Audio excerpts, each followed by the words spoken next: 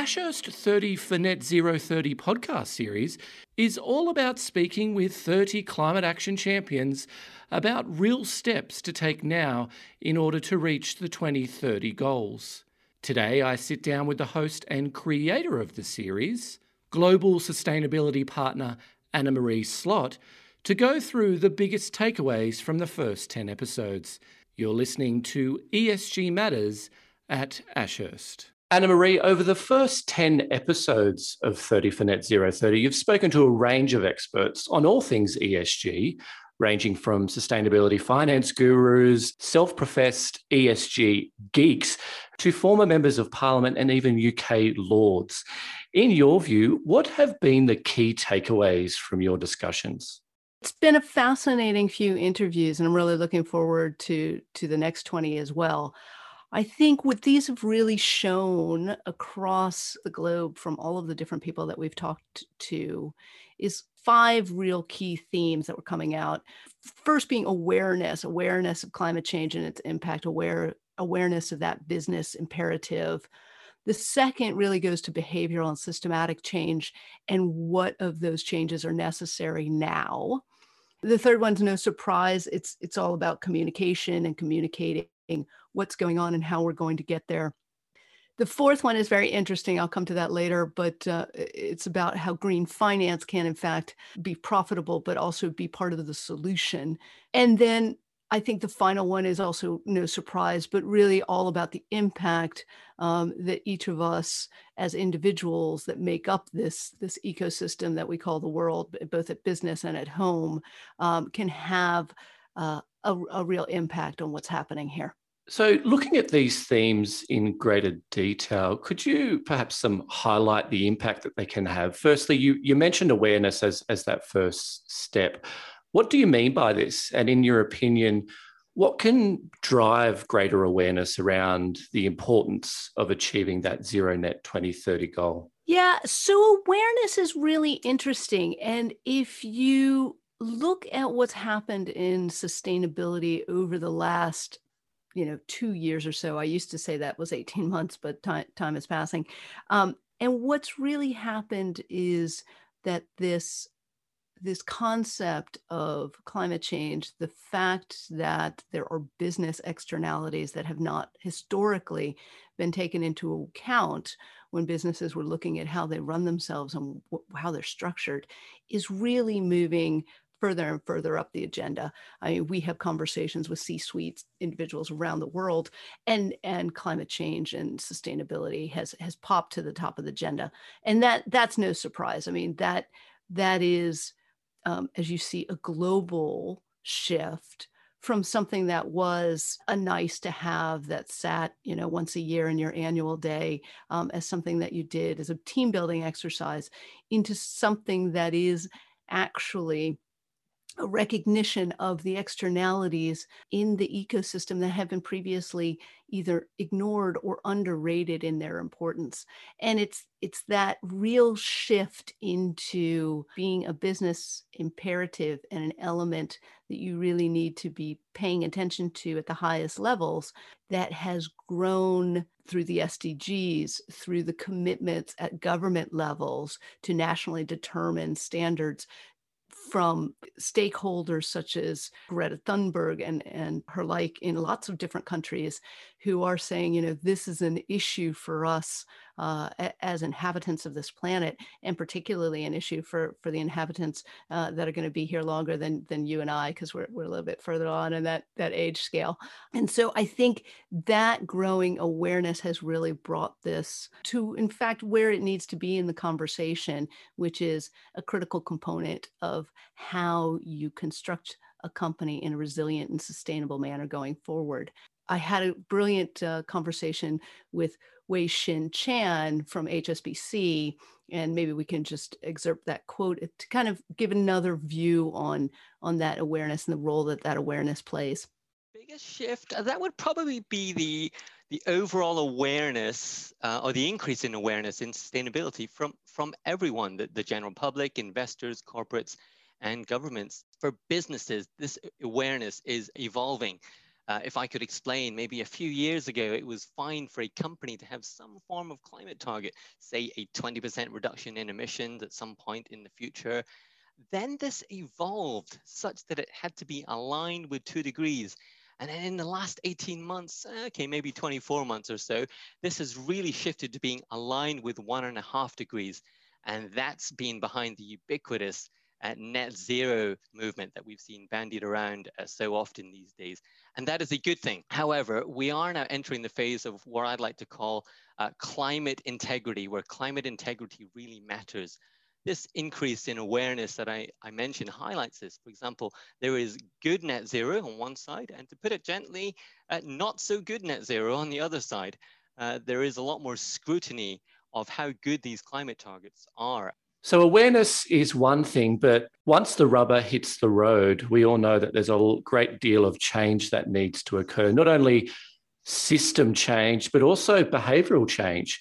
How are you seeing this play out? That is the interesting one, right? And that behavioral change is the longer and harder part of this whole conversation, because it does come down to people altering what they do based on this new information. And that's not easy for anybody. And so that key awareness that we talked about just now and that Wei-Shin was referring to really is a way that you need to bring this issue to people's doorsteps and bring it to the doorstep of the business of the individual. I mean, human beings are trying to do lots of different things at once. You know, we have jobs, we have our home life, we have our families, we have our interests. We probably also have the desire to sleep and occasionally, you know, have some fun.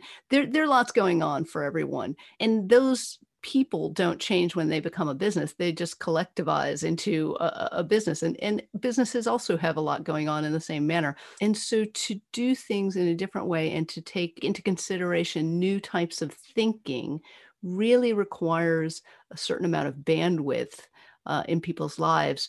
And you have to commit to creating that because it isn't there before.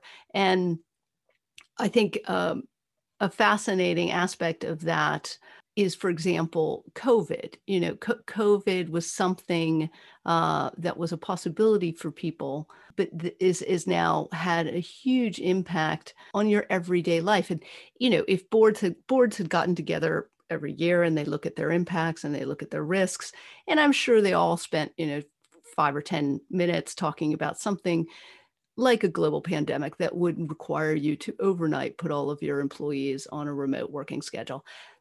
I'm sure it didn't take that much time to discuss because it was seen as such an outlier, such a black swan.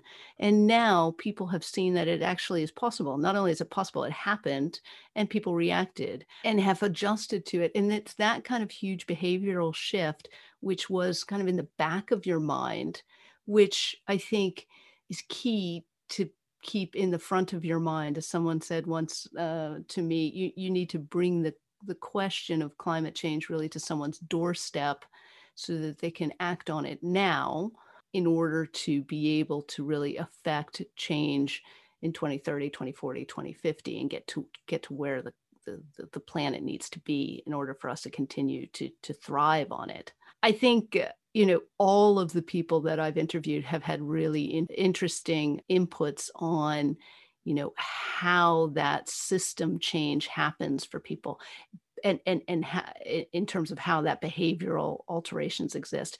Esther Pan Sloan, who's with the UN, has some really interesting comments on that just from a personal level. You can change that. You own those assets. You can decide where they go. You can say, I refuse to support fossil fuel companies or gun manufacturers or companies that profit from riot gear or companies that profit from hate speech. You can make those decisions and take your investment funds out of those companies. And that's a way of making change that's a lot more effective than standing in the street with a sign, right? Because a corporation can ignore a protester, but if lots of people start pulling their money out of the stocks of publicly traded companies, they'll start to pay attention. And even private companies pay attention to how consumers feel and what the social trends are happening. So I would say, please, consider yourself and your power as an individual to direct your assets towards companies and activities that are consistent with your values. And if you find that your assets are supporting activities or behaviors that you don't like, move them. So, Anna Marie, with all this increased awareness and behavioural change going on, we move to a really important element and one that's come up a lot during your discussions to date. And that's all around communicating that change. In your view, what's key here? Yeah, so communicating it, it is a theme that's coming across all the conversations. And we do have to work as a whole. It's an interesting dilemma, climate change, because it does really require groups of people to be doing things as well as individuals to be doing things.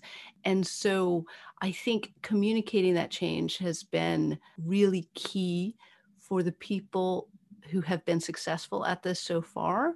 They have done a very good job at that communication, right?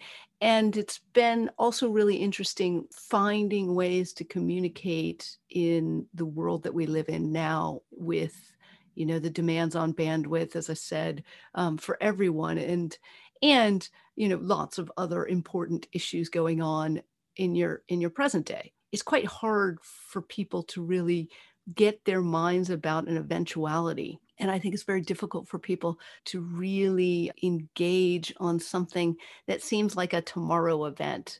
And so I think it's that communication aspect of really staying front of mind for people and having all levels of the organization understand why things are being done in a certain way. That's critical for the delivery of the goals and the solutions that we need to be delivering. Again, Wei Shin had some great things to say about that. I mean, HSBC is a massive organization, so I'm sure he's familiar with trying to communicate across such an enormous group of people. But the message of clear communication of action is one that all organizations can adopt. I also think that this communication should be regular so that the progress updates can be helpful. We tend to have short memories, or at least I do, when it comes to certain issues. We're also busy with our individual daily tasks. So the reminders of why it's important, why we are doing this, what our roles are in these could help keep the action momentum going forward. And I think that really, really helps, because I've always thought we need to break down the long-term vision into shorter term goals. Otherwise, climate change can feel a bit abstract, and the net zero targets going out to 2050 or the climate neutrality target from China going out to 2060 can feel very, very far away indeed. One of the key learnings from a personal point of view I've had from this series has been all around that myth that green finance is not profitable. And maybe this is one of the purposes of this whole series, but it's a theme that is talked about quite a lot. In your discussions today, do you think we've really debunked this myth? Yeah, it's a funny one, that one. Hey, so when I first started doing sustainable finance deals in 2014, which is the same year that ICMA published the Green Bond Principles, which were kind of the first voluntary set of standards. We spent a lot of time with people talking about how difficult it was, that green finance was additive, and how complicated it all was. It's fascinating, right? In that subsequent period, how quickly that whole market has evolved and how quickly the mindset has shifted. I mean, going to the earlier point about behavioral change, I mean, it really is possible to do it quickly. I mean, the green finance market overall, bonds and loans, has literally come from nowhere to be a massive, I think the latest numbers on the bond side are a trillion in issuance. Nothing compared to the standard, quote unquote, regular finance market, but certainly something that is growing double digits year on year. And I think a lot of that has to do with the recognition that this is a must have, not a nice to have. And so then you have the minds across the world that are, active in finance thinking, okay, well, now then what are the opportunities for finance in this whole system? There are such opportunities there, really. I mean, if you look at the markets, I'm a big believer in the markets, and the markets have responded in a fascinating way, because at the moment, all of these guidelines and rules that govern green bonds and green loans and sustainability linked bonds and sustainability linked loans and everything in between, and social bonds, social loans. They're all at the moment voluntary guidelines that people have subscribed to in doing their offering, and that the market has evolved from. So those are opportunities where people have said, okay, I'm going to be clear, I'm going to be transparent about what I'm saying, I'm going to adhere to these guidelines so that you know what I'm talking about when I say what it is that I'm doing. Are there bumps in the road? Definitely. Will there be further evolution in the market? Most definitely. So I think that market has been a fascinating one to watch. I've been very happy to be involved in it. And I think, one of the key proponents, certainly on the bond side, is Sean Kidney. And he always has some interesting things to say. I mean, we've seen green bonds grow like a rocket, currently about $1 trillion outstanding. We've seen this year the growth of social bonds and sustainability bonds and even pandemic bonds using the same principle, the daughters of green bonds, if you like, which is around transparency of the allocation of proceeds and then reporting on the allocation of those proceeds on an annual basis. This has been very interesting. I've had major investors come up to me now and say that when it comes down to sovereign bonds for emerging markets, they've now got a strong bias for use of proceeds formats because they really like the increased visibility and transparency about it. And I think that's a critical part of it. Of course, that is linked to the whole enthusiasm for doing something on climate. One of the things the green bonds market has done has showed that you can get a return and support the planet at the same time. Now, another really interesting aspect, and mentioned in your first answer to the overall themes of this series today, and that is all about the intersection of the corporate world and individuals. Now, what are some of the themes coming out of your discussions with our experts regarding the role of consumers in climate repair? The power and role of stakeholders has been fascinating in the world of climate change and climate resilience. I mean, in some ways, maybe it's not surprising. We're all residents of this planet, and therefore, we all have something to say about it. But it really is quite interesting how much influence individuals are having in these conversations, and this intersection between what stakeholders are asking of companies now that previously kind of were probably niche plays, for a person or a group or an impact fund had an interest, and so they would try to put that forward at a company AGM. But really, I think now those conversations are much wider. They have more depth. You see large institutional investors like BlackRock and others being more active in how they vote. Now, this is the fantastic part of this whole conversation. You have an entire spectrum of people. So you have people on one side that think people aren't doing enough around climate change. There isn't enough movement quick enough. You have people thinking that we're spending a lot of time on it and are probably a little bit less interested in doing it as quickly. Think we have till 2050. So I think what you're really seeing is that focus from the stakeholders at an individual level having an impact at a corporate level. And, I had a fascinating discussion with Lord Deben, who was really insightful into how and why he thought that people have really started to reflect this in their daily lives and think about it in a more active and ongoing way and have demands around it in terms of what they think should happen going forward. I'm very keen on the Pope's encyclical Laudato Si, which I think is the best introduction to climate change that exists. He wrote it 6 years ago. It is very much one of the pieces of work which has changed people's minds. And one of the key understandings there, which I don't think anyone else has really brought out, is that climate change is the symptom of what we have done to the world. It's not the disease, it's the symptom. And it's the symptom by which the planet is crying out for us to cure the disease. And therefore, I just think that the way anybody listening to this can really make a difference is just to ask themselves the question in every decision that they make, what's the best way to help to heal the earth? If you're thinking of buying a new car, make the jump and buy an electric car. If you're thinking of heating, then think about how you do that most effectively. But small issues, just tiny ones, like making sure the taps aren't leaking, not cleaning your teeth under running water, only heating enough water for your coffee and not insisting upon boiling the whole kettle all the time. These are tiny things, but they add up. They add up to a huge change. We could close 2 generators if we all only heated the water we need for our coffee. And I know sometimes it sounds too simple and too small to do, but unless we do all those things together, we're not going to win this battle.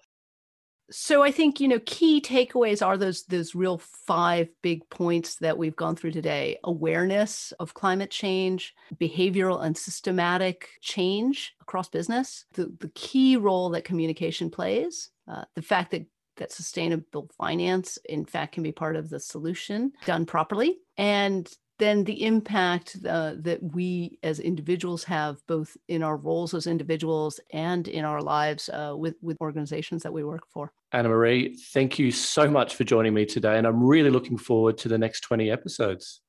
Glad to hear you're looking forward to it. And to everyone else listening, thank you for listening to this special episode of ESG Matters, where we've tried to condense for you what's happened in the last 10 sessions.